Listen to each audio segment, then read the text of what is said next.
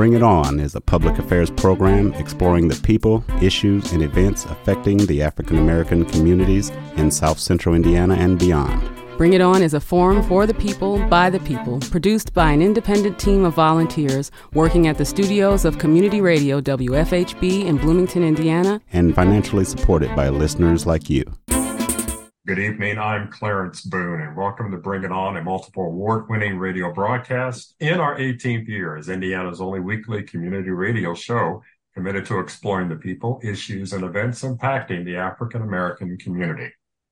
Good evening, I'm William Hosea, and as we know, this is Donald Trump's fourth indictment.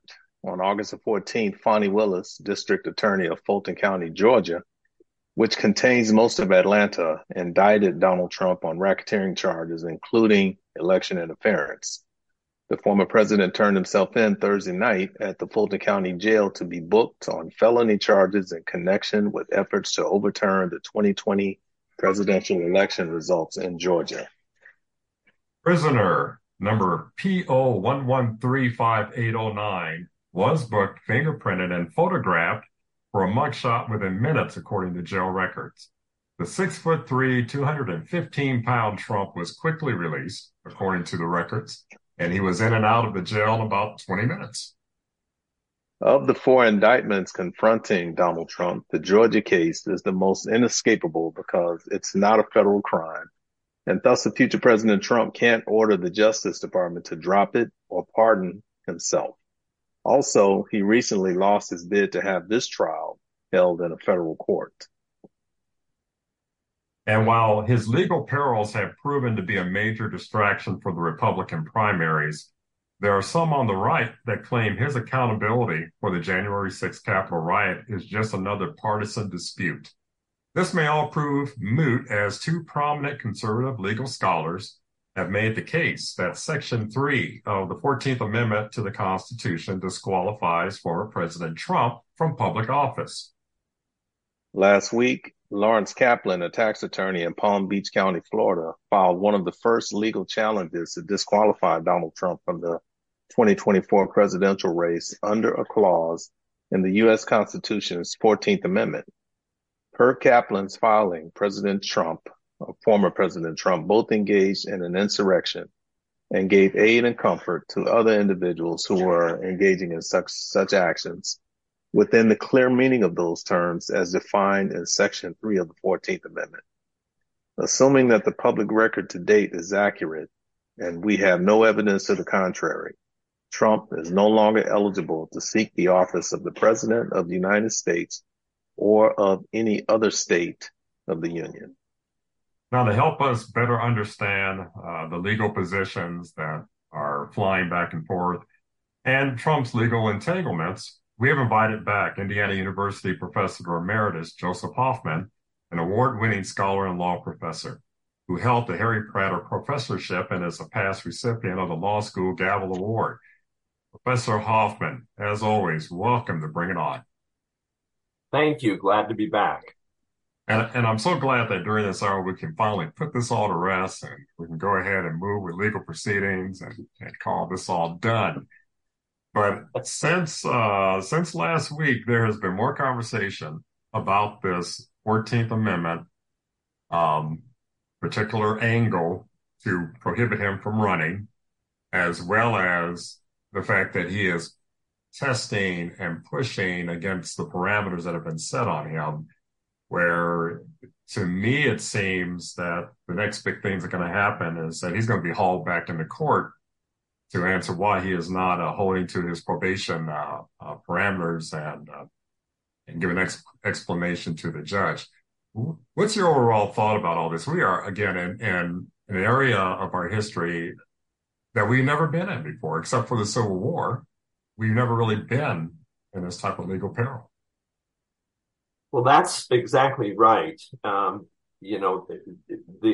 only even semi-close precedents to some of what we're now seeing in these cases involving Mr. Trump are parallels that take us back to the Civil War, and it's probably fair to say that our country hasn't been as, openly divided as it is now since the Civil War, or since the period immediately after the Civil War, the Reconstruction era. And interestingly, some of the very same legal issues that are now being debated in connection with Mr. Trump are legal issues that trace directly back to the post-Civil War era. So you mentioned the 14th Amendment, and we're certainly going to want to talk about that at some length today. The 14th Amendment is one of those three amendments that were added to the Constitution immediately after the Civil War. We refer to them as the Civil War Amendments, although in some ways they were really Reconstruction Amendments. They were put in the Constitution as a direct attempt to try to remedy and prevent for all time the kind of abuses that Black Americans had suffered in America. The point of the Reconstruction or Civil War amendments was to fix those problems and hopefully ensure that they would never happen again. And one of the provisions in the 14th Amendment is one that says anybody who participated in the kind of insurrection, in an insurrection against the United States, should never be allowed to serve again in public office. And, that's a provision that was designed, obviously, first and foremost, to prevent people who had participated in the Confederacy, who had, turned their back on our country in an effort to try to preserve the evil institution of slavery. It was designed to prevent those people from ever again having their hands on the levers of power. And yet the amendment doesn't, it's not limited to people who participated in the Confederacy. It's not limited to them. It was something that was intended to have future application as well. But the 14th Amendment language doesn't actually give us any clear definition of who counts as an insurrectionist, who counts as someone who has acted against, the lawful government of the United States. It's as if, the people who wrote that language, they knew who they were talking about. There was no doubt about it, right? They knew who the bad guys were. It was the people who had participated in the Confederacy. And so they didn't feel any need to give any more definition to the term. They could just say, if you've been in an insurrection, you cannot serve again. You cannot be close to the levers of power. And everyone knew who that meant. But today, it's a little more complicated. And it's complicated because due to our political divide, due to our incredible tribalism, the kind of split that's occurred in American politics, somewhere close to half of the American people don't think that Donald Trump committed insurrection. The three of us may agree on that point, but there's a whole lot of people out there in America who don't agree. And so that's going to present a real problem. Now, the article you mentioned by the two law professors, it was a remarkable piece of work and a brilliant piece of work by two very smart people. I happen to know both of them. One of those professors, Will Bode, is the son of the late Patrick Bode, who was one of my longtime colleagues on the faculty at the IU School of Law. And Will is now a very famous professor in his own right. The other, William Stokes Paulson, is someone that we actually tried to hire at the law school, unsuccessfully, unfortunately. They're both brilliant people. They're both people who, especially in the law school world, lean towards the conservative side, which is why they have some associations with the Federalist Society, a group of conservative lawyers and professors. But nevertheless, they've come out publicly now and said in their article that they've researched the history of the 14th Amendment, and it does apply to Donald Trump, and he is not eligible to serve as president, which means he shouldn't be on the ballot. It would be like putting, a dead person on the ballot or a baby on the ballot. Someone who is not eligible to serve should not be on the ballot. We'll have to see where that goes. I don't know for sure, but if I were guessing, I would guess that these two law professors wrote this article to try to provide other conservatives, people who maybe are part of the Republican Party, to give them a kind of an off-ramp to Mr. Trump, to give them a reason to oppose him that is perhaps more compelling than some of the reasons that have so far proven unsuccessful. All the way through this period, as Mr. Trump has first tried to overturn the 2020 election and then, turned his focus on the 2024 election, at every step of the way, I've wondered, what is wrong with the other candidates, with the other politicians in the Republican Party? They know that they can't possibly achieve their own personal goals and ambitions unless they take down Mr. Trump. That's obvious. And yet, at every single step of the way, when presented with an opportunity to turn on him and to try to put him down and get him out of the way, by and large, other than a few kind of fringe candidates who don't really count, none of the leading players in the Republican Party or in the conservative movement have been willing to take Mr. Trump on.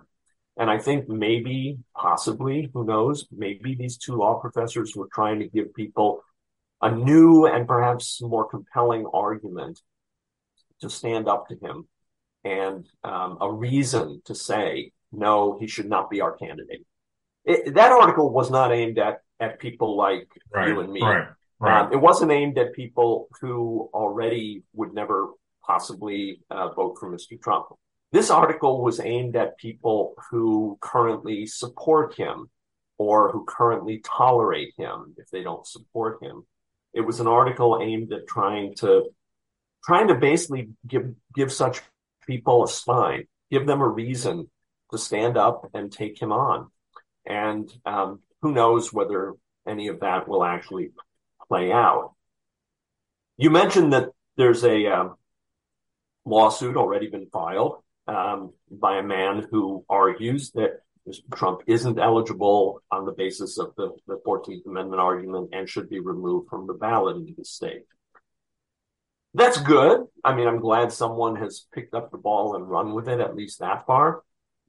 But I have to say, at the end of the day, I don't think the courts are the ones who are going to save us from a second Trump presidency. I don't think the courts are going to use their powers and step into the middle of this mess and try to get Mr. Trump, declared ineligible or removed from the ballot. My guess is that courts are pretty much going to try to avoid this question because it would put them at the center of a political controversy, which is a place courts typically don't like to be. And that includes the U.S. Supreme Court. They're not going to want to be in the middle of this. But the value of the argument isn't that it's going to win in court. The value of the argument is that it might give the Republicans a reason to turn away from Mr. Trump and nominate someone else for president. That's an interesting perspective, and I agree with you on that it's sort of signaling to the base for those that maybe held their breath and voted the second time in a failed election attempt by Donald Trump. And then too, and maybe it was a signal of sorts, not an official letter of, I forget the legal phrase, a brief to the Supreme Court on this. But maybe for those who are higher in scholarly thought that, hey, consider this. Because here's a man that did extraordinary things, unorthodox things that have placed us in this really weird space in history. At no other time has anyone ever done that, and here we are. So I think it's well deserved that we consider something that's unorthodox, unusual, to check them. And I am, I we are living at a time that I have nothing to compare to except Richard Nixon. The Nixon read the tea leaves, as they say, and had a visitation by three friends who said, "Hey, Dick, it's time to step down." And he listened because he was wise. He was smart enough to know.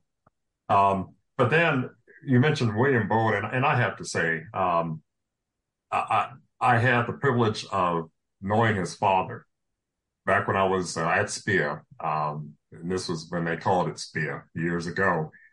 There was a infamous case in Bloomington involving baby doe with passive euthanasia.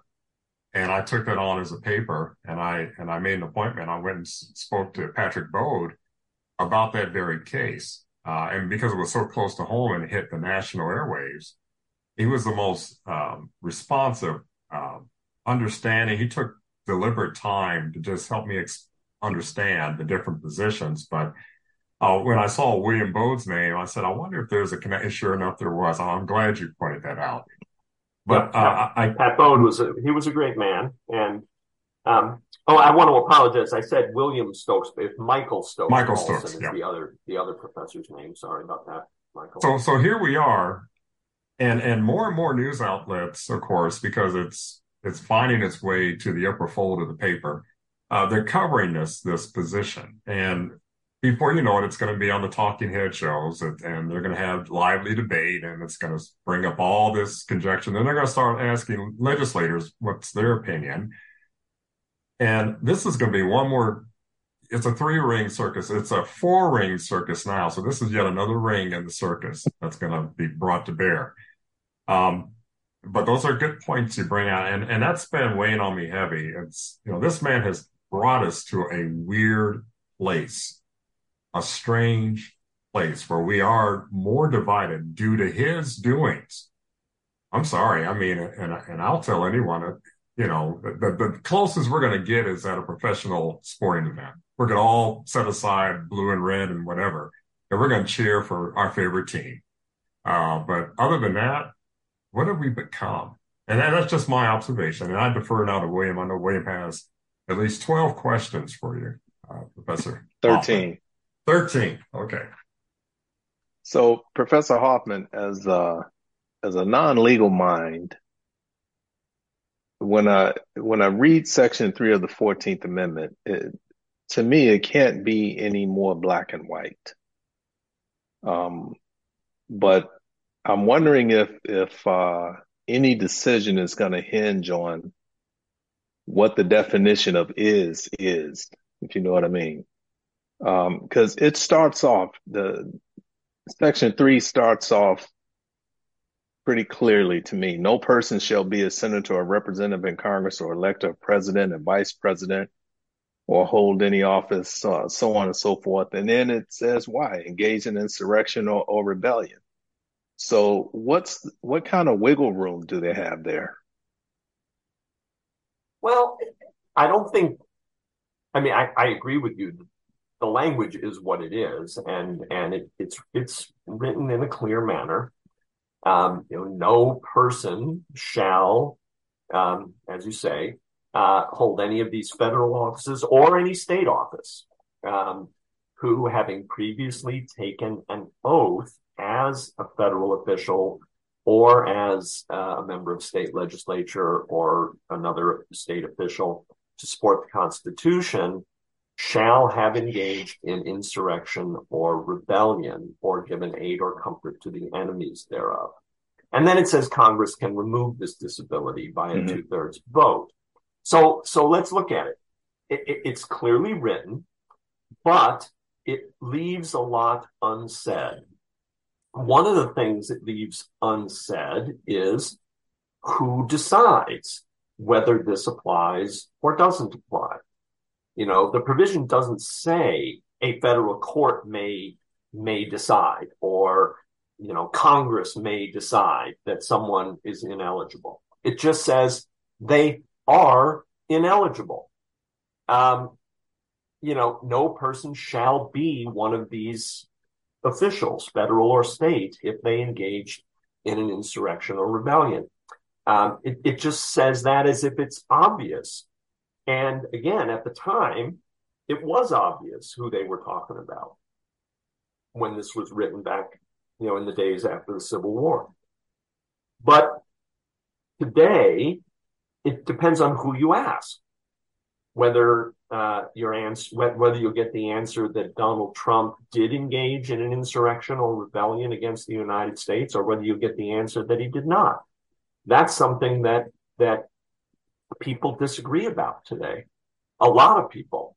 And so the 14th Amendment, Section 3 is not self-executing, as we say in legal terms. I'm sorry. I said that backwards. It is self-executing. It basically says you can't serve. And it doesn't require, there's nothing in it that requires anybody to make a decision about whether someone is an insurrectionist before the 14th Amendment kicks in. It kicks in on its own. And so the argument that two law professors have made is that any government official anywhere in the United States who has some control over printing an election ballot or over, approving some election machinery in their state or in their local area, anyone who plays that role can say, oh, I think the 14th Amendment makes this person ineligible, and therefore refuse to put that person's name on the ballot. Now, at some point, that choice, that decision by an election official, let's say, is going to wind up in a legal case that's going to end up going through the court system and eventually make its way to the U.S. Supreme Court. That's how it will work. If an election official, you pick the location. I mean, it's not going to happen in a deeply red state. No one in Oklahoma, no one in Texas, no one in Florida is going to stand up and say, I'm not going to allow the ballot to have Donald Trump's name on it because of the 14th Amendment. Nobody's going to do that. I guess maybe in whatever county Austin, Texas is in, they might, but nowhere else in those places is someone going to do that. It's going to be someone in California or in Massachusetts or in some other liberal state who's going to say, okay, I've read this article. They're right. Donald Trump's ineligible to be president. Therefore, his name cannot be on the ballot. And that person's going to try to remove Trump from the ballot. And then someone's going to sue them over that. And that's going to take it into the courts. And then, as I said earlier, my prediction would be that although a few courts might be willing to make decisions about that, most courts are going to try to duck the issue. They're going to delay. They're going to find reasons why the controversy isn't ready for adjudication, hoping that election day will come and go and the issue will go away because Trump won't win, because he'll lose the election again. That's what they'll be hoping for. And even if it makes it to the U.S. Supreme Court, that court has lots of ways to avoid deciding issues. In fact, one of the ways that they can avoid deciding an issue, even a constitutional issue like what does this provision mean in the 14th Amendment, is that they can simply say it's a political question and therefore the court won't decide it. That's one of the tricks they have. And I could easily imagine our Supreme Court doing that, and then hoping that the issue will go away on its own because he will lose. I guess the biggest, if there's one point that I would want to make today more than any other, I'm a lawyer and a law professor, and I've been that pretty much my whole adult life. And I believe in the law, and I believe in the rule of law, and I think it should apply to everyone. And so, it's great to see Donald Trump in a mugshot and to watch him do a perp walk and, do all the stuff that criminal defendants have to do.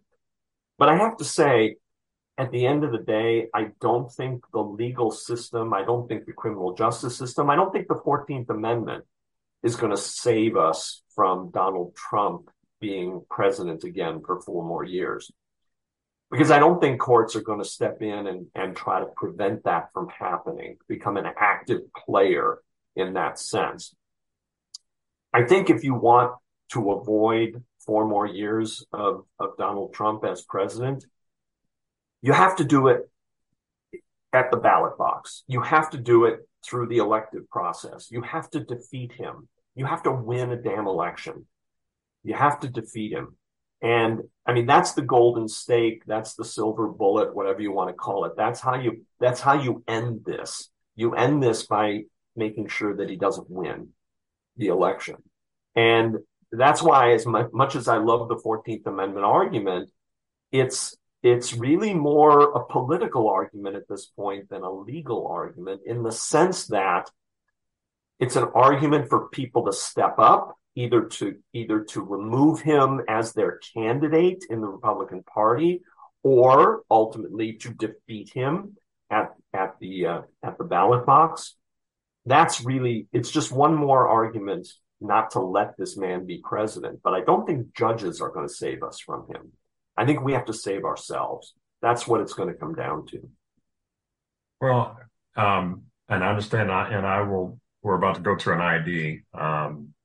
But I think back when Al Gore ran for president, the courts came in, made a determination. And then I'm also thinking that, again, I go back to all the extraordinarily dumb things he's done, the embarrassing things he's done. And it would be almost poetic justice for this to take place. But I get your point. And before I go further into that, I do want to let our listeners know that if you've been as entertained and mesmerized as William and I, as we're listening to this eminent scholar, you're listening to IU Professor Emeritus Joseph Hoffman. He's a recipient of numerous distinctions, and he's been joining us over the years to talk about politics and the Constitution. And at no other time have our conversations been so relevant than they are now. But we're talking about former President Donald Trump's legal quagmire and whether or not he is eligible to run again for the office of President of the United States, or eligible to run for state tax assessor. I don't know. Yeah. But anyway. Can I just say one thing about Bush against Gore? Because I've thought a lot about that case over the years. It was a hugely controversial thing for the Supreme Court to do to resolve that unsettled and disputed election. I think the court would have loved not to have to do that. I think the justices would have been delighted had that case not plopped itself, on their doorstep, and forced them to make a decision. Now, once they were in the position where it was unclear who was going to be the president, and here we are, a month after the election, and the whole world is waiting to know who's won.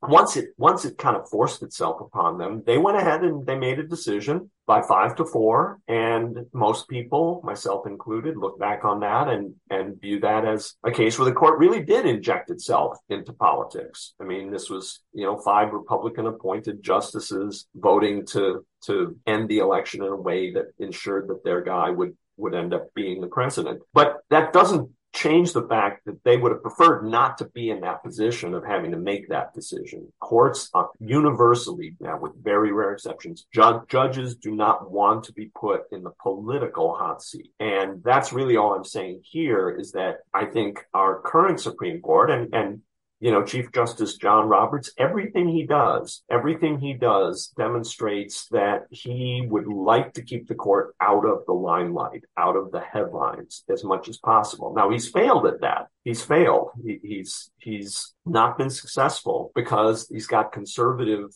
colleagues on the court who are perfectly happy to be in the headlines, making bold decisions like overruling Roe versus Wade and so forth. But Chief Justice Roberts, if he had his druthers, court never would have gone there in that case, and they would not get involved in this either.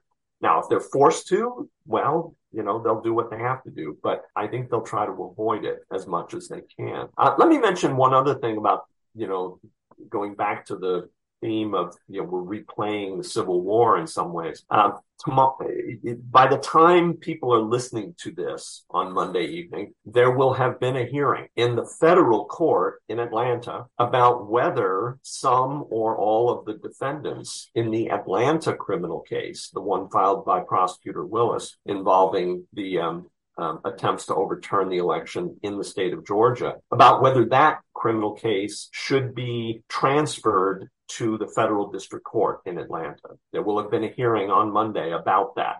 It's actually the first hearing. Monday is going to be the first day when we're actually going to hear some of the evidence against Mr. Trump and these other defendants. The Georgia case is quite unusual. There are four criminal cases against Mr. Trump right now. He's been indicted in 4 different courts with 4 different prosecutors, or four different cases.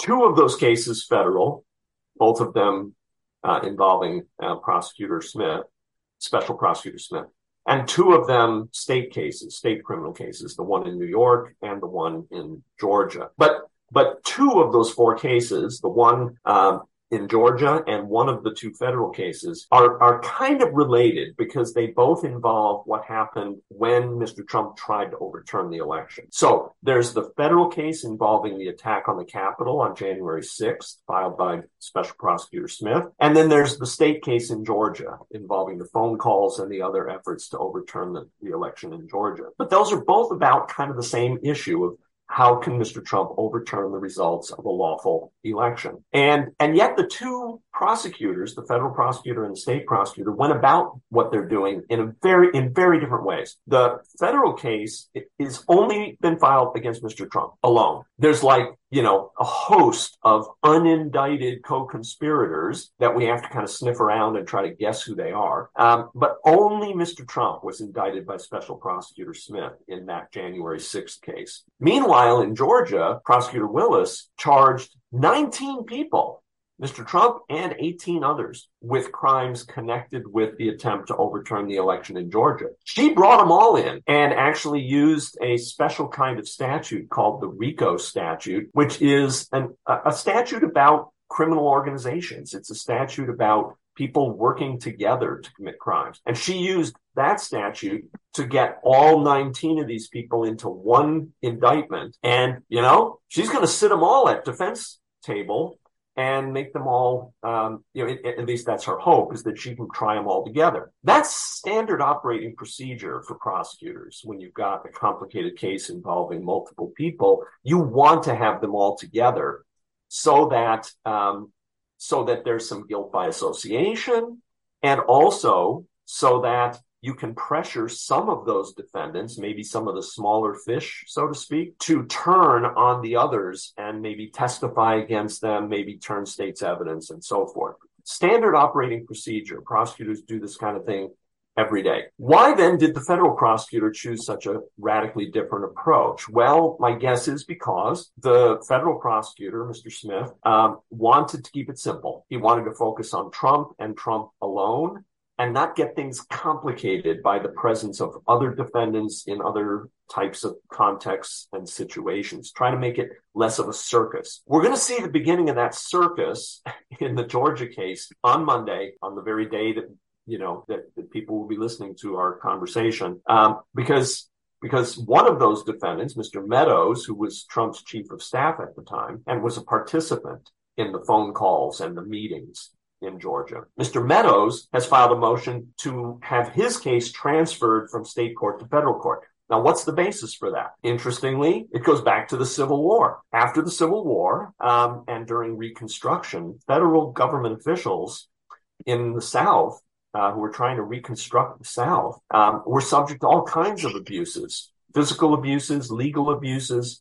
Southerners didn't like them, and they would sometimes accuse them of crimes they never committed, file lawsuits against them for things that didn't happen, just as a way to kind of mess around with them and show them how unpopular they were in the South. So Congress passed a law that said that if you're a federal official doing your job and you get either sued or prosecuted in a state court, and they were thinking Southern, post-Civil War state courts, You have the right to ask to have your case moved into the federal court, where you will have a hospitable judge, someone who works for the federal government, not one of these local yokel state, judges in Alabama or Mississippi or whatever. That's the law Mark Meadows is now invoking to try to get his Georgia criminal charge moved into the federal court. He's saying, I was doing my job. I was working for the president. He was still the president at the time, of course. He hadn't yet, his term hadn't ended yet. And Meadows says, I needed to be in those meetings. I needed to be on those phone calls because I was just doing my job as a federal government official. And therefore, I have the right to be moved into a federal court. Mr. Trump hasn't asked for that yet in the Georgia case. He asked for it in the New York case and got turned down, the New York state case. But he hasn't asked for it in the Georgia case yet. There's at least one other defendant who has asked for it. But this is going to be kind of the beginning of what I think Mr. Smith was worried about, which is a kind of complicated circus of legal proceedings when you've got 19 defendants, each of whom might have a slightly different interest, each of whom might have slightly different strategy. It'll be interesting, but this will be the first chance to actually hear some of the evidence, because Prosecutor Willis has to go into federal court on Monday and explain why this case isn't about people who were doing their job. It wasn't about that at all. She's going to have to argue that these people were acting outside the scope of their official job because they were trying to get a man elected who hadn't actually been elected. They were trying to get a candidate to be the president who had actually lost the election. That has nothing to do with your actual job as a federal government official. That's the argument she's going to be making. And she has to show some of her evidence. She's actually got to bring in some witnesses and some statements to try to show that. But again, this goes all the way back. We haven't had these kind of fights for a very long time, going back to the Civil War. Wow. That was a lot to digest. But I want to ask a question about the federal case in D.C. Donald Trump has been very vocal in attacking the judge, the prosecutor, and even their families. And Judge Chutkan, I think her name is, she has threatened to move the case up if he violates her orders. However, if she were to put a gag order on him, do you have any idea what that would look like? How it would read? That's a really tough question to answer. Not because I'm, afraid of answering it, but just because it's very complicated. Again, we are in uncharted waters, as we seem to always be when it comes to Mr. Trump. Gag orders, various kinds of judicial orders telling people not to reveal certain kinds of information, putting certain kinds of evidence under seal. This kind of thing happens all the time. It's normal. It's routine. And so on one level, the judge in D.C. or any of the other judges, if they did something like that, they'd be doing something that judges do every day to maintain the interests of justice. It's done to protect the defendant's right, above all, to a fair trial, but also the government's right to a fair trial as well. And so that's totally routine. What makes it unprecedented, I would say, or virtually so, is the fact that at the same moment that he's a criminal defendant in all of these cases, Mr. Trump is also the leading candidate of one of the two main political parties for president of the United States.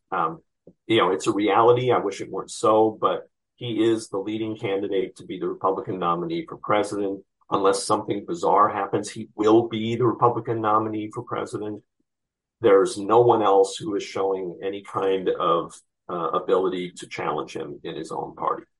So, that means that a gag order, any kind of order that suppresses Mr. Trump in his ability to talk about what's happening in these cases and to talk about, his opinion about whether they're a witch hunt or whatever, is basically silencing one of the two leading candidates for president of the United States in the middle of an election campaign.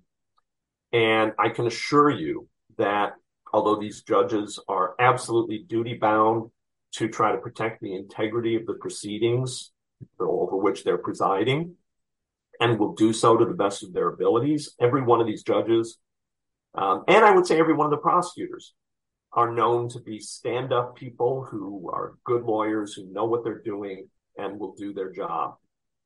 But I think these judges will bend over backwards not to be in a position where they can be accused of interfering with the presidential election. And that's why it'll be very complicated for a judge to issue such an order. I think it will, if it comes, it will be done in a very narrow and very carefully defined way. You know, you cannot talk about this or this or this. There might even be a list of specific information that the judge might say to Mr. Trump, you're not allowed to talk about. But I don't think it's going to go much further than that, because I don't think a judge is going to want to be in that position of arguably stifling one of the two leading presidential candidates. That's interesting. I want to circle back to the 14th Amendment for a moment. And interestingly, the loudest voices have been the conservative voices on this matter. For instance, there have been two more legal scholars, retired conservative federal judge J. Michael Ludick and Harvard Law professor emeritus Lawrence Tribe, who've been making the same case for implementing that particular clause in the 14th Amendment. But a contrary view from Stanford Law professor Michael McConnell, he wrote that while he has a low regard for Trump, letting secretaries of state disqualify political opponents from the ballot would be profoundly anti-democratic. He doesn't believe January 6th rises to the level of an insurrection, warning that disqualifying Trump could empower partisans to seek disqualification every time a politician supports or speaks in support of the objectives of a political riot. I get his point. But again, and we've been saying it all night, everybody's hoping that the outcome of an election will solve this once and for all. Yep. But what's to say that I don't know Larry Tribe very well, but I do know Judge Ludick pretty well, or I used to anyway. I have the utmost respect for him, as you know, I'm sure. Judge Ludick was also the most important person who personally advised Vice President Mike Pence on January 6th that he did not, in fact, have the legal or constitutional authority to stop the counting of the ballots or to alter the counting of the ballots the way that Mr. Trump wanted Pence to. That was Judge Ludick. We can thank him perhaps even more than Mike Pence. Mike Pence called Mike Ludick to find out, what should I do? What can I do? And Judge Ludick said, you can't do anything. You have to just count the ballots as they are presented. And so we can thank him for what happened on January 6th, for the fact that our democracy survived that attack. Right. And I have the utmost, as I said, I have the utmost respect for him. McConnell also is a very, very respectable legal mind. It's back to the point we were discussing earlier. Reasonable minds will disagree about whether or not Mr. Trump is disqualified by Section 3 of the 14th Amendment. It's not like it was after the Civil War. So, at that point, these arguments are being made not because people think it's actually going to play out as a legal issue, but because it gives people a reason to look elsewhere, to go for somebody else. And, it would have been nice if during the first presidential debate on the Republican side, if anybody other than the fringe candidates had stepped up and said, I've supported Trump all the way, but at some point, he's gone too far and this has to end. It would have been nice if someone would have said that.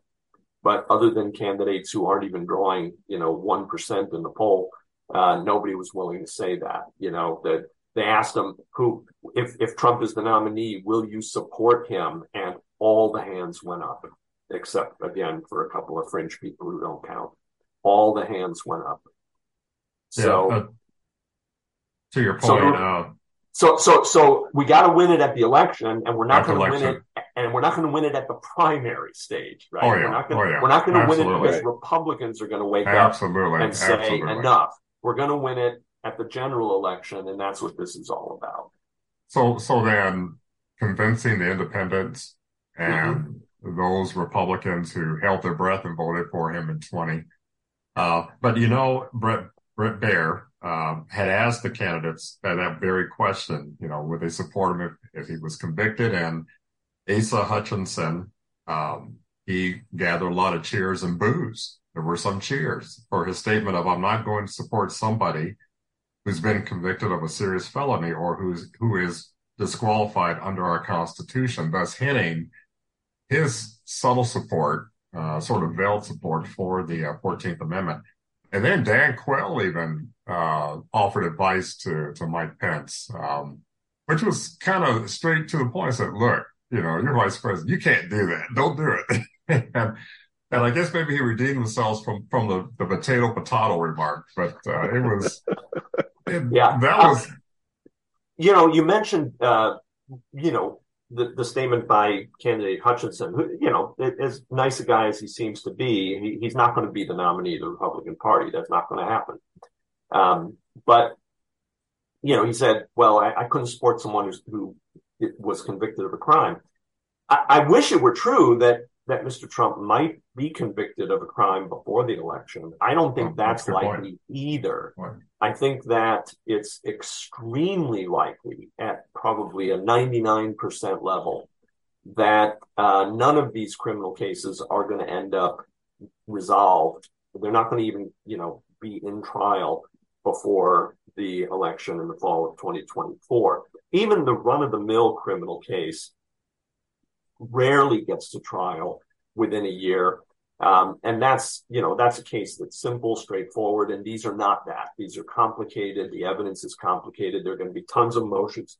And, the likelihood that any of these cases are going to actually end up in trials before November of 2024, I think that likelihood is very, very small. Well, to William's point, the gag order, if one of the stipulations is if you can't keep your mouth shut and stop these veiled attacks against opponents, against judges, against attorneys, whatever, then we'll speed up the proceedings.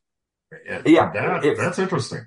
It's a good threat, and it might be the kind of threat that is being wielded to try to get Mr. Trump's attention and to get him to think about the consequences of his words and his deeds. But at the end of the day, no judge is going to willingly go forward with a speedy trial that they think would compromise the rights of a defendant.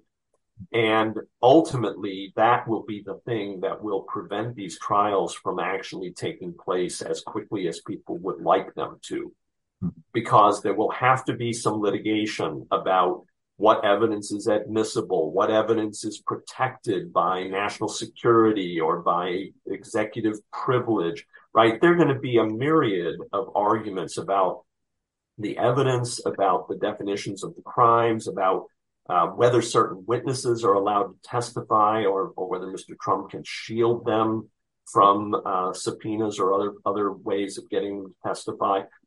All of that's going to have to be litigated, and no judge, even if they're upset with Mr. Trump over his behavior before trial, no judge is going to rush a case forward to trial if it might compromise the rights of the defendants. Why would you do that? Because if you do that, you're just ensuring that defendant's going to win on appeal, and you're going to have to do it all over again. Right. So that isn't going to happen. And none of these judges are that petty to basically change the rules of the game just because they're mad at Trump or what he says on Twitter or X or whatever the hell Elon Musk calls it now. I don't think that's likely to happen. So I'm not holding my breath about these cases making it to trial before November 2024. If to be fair, if Mr. Trump really wants them to get to trial, it could probably happen. I mean, the system could make that happen. But if he doesn't want it to happen, and he's the one that at some point files a motion for delay or whatever, and so far everything has suggested that he's going to want to delay it. If that's the case, then it'll probably get delayed, because you can't kind of ram the defendant into a speedy trial unless they really want that. Now, obviously, Mr. Trump wants to delay it all because he doesn't want to be labeled a convicted felon before the election. But also, he wants to delay it in the hopes that he can make it all go away.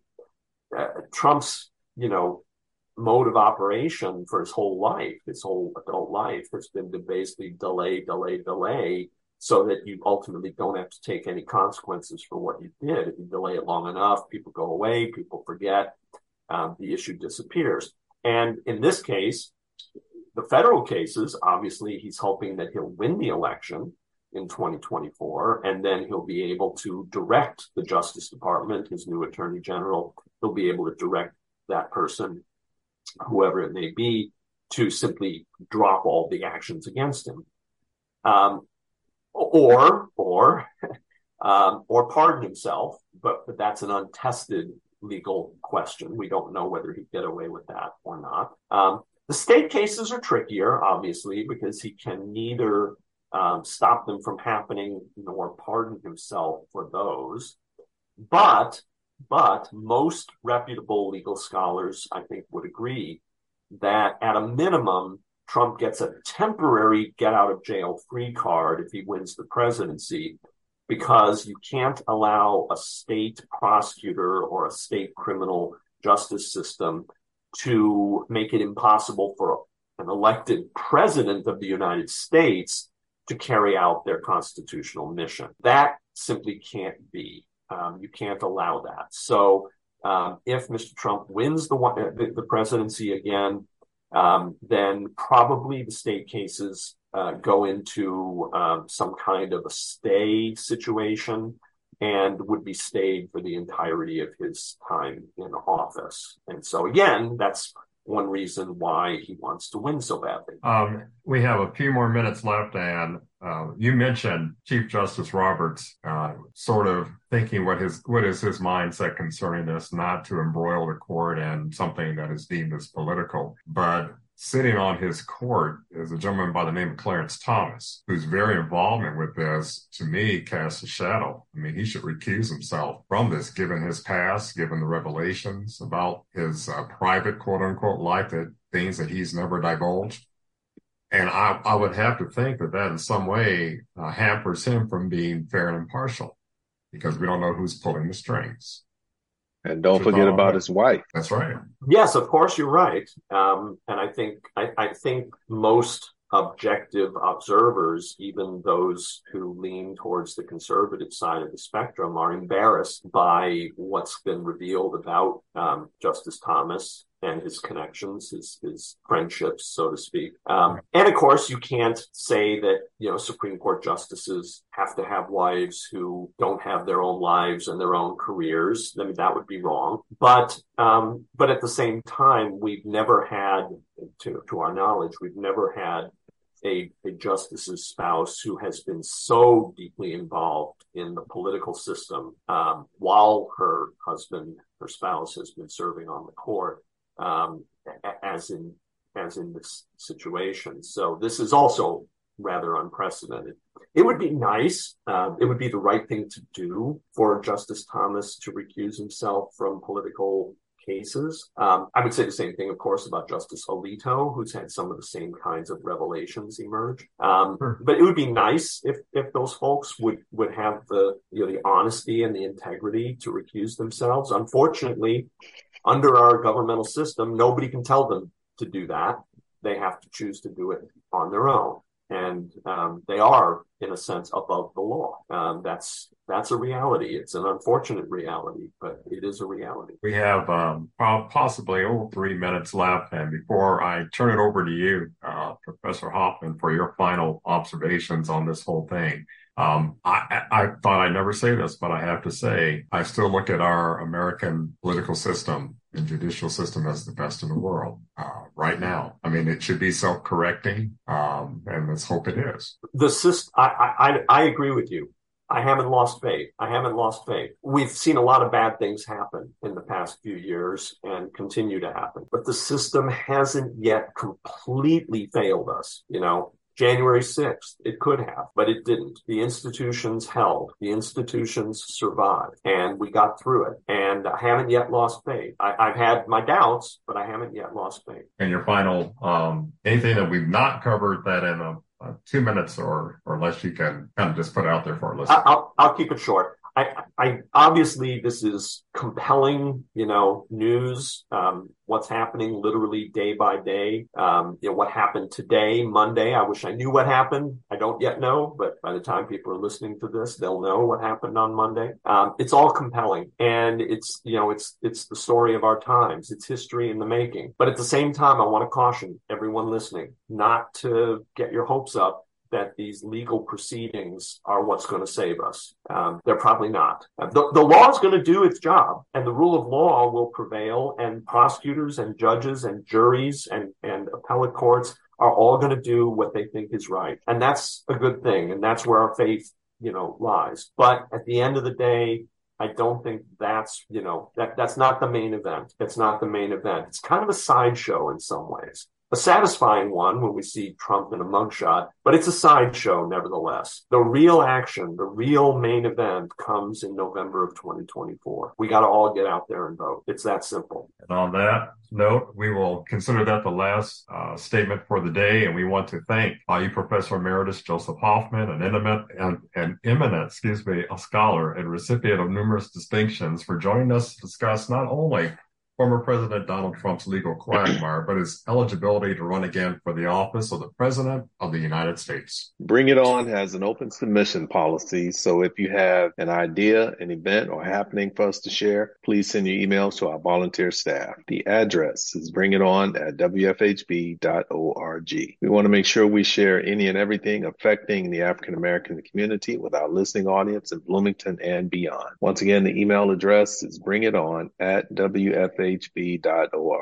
Our show's executive producer is yours truly, Clarence Boone, with help from WFHB News Department Director Kate Young. Our program engineer is Chantal LaFontaine. Our original theme music was created by Jamil Effiam, with additional background tracks by David Baker. For WFHB, I'm Clarence Boone. I'm William Hosea, and be sure to tune in next Monday at 6 p.m. for another edition of Bring It On right here on your community radio station, WFHB.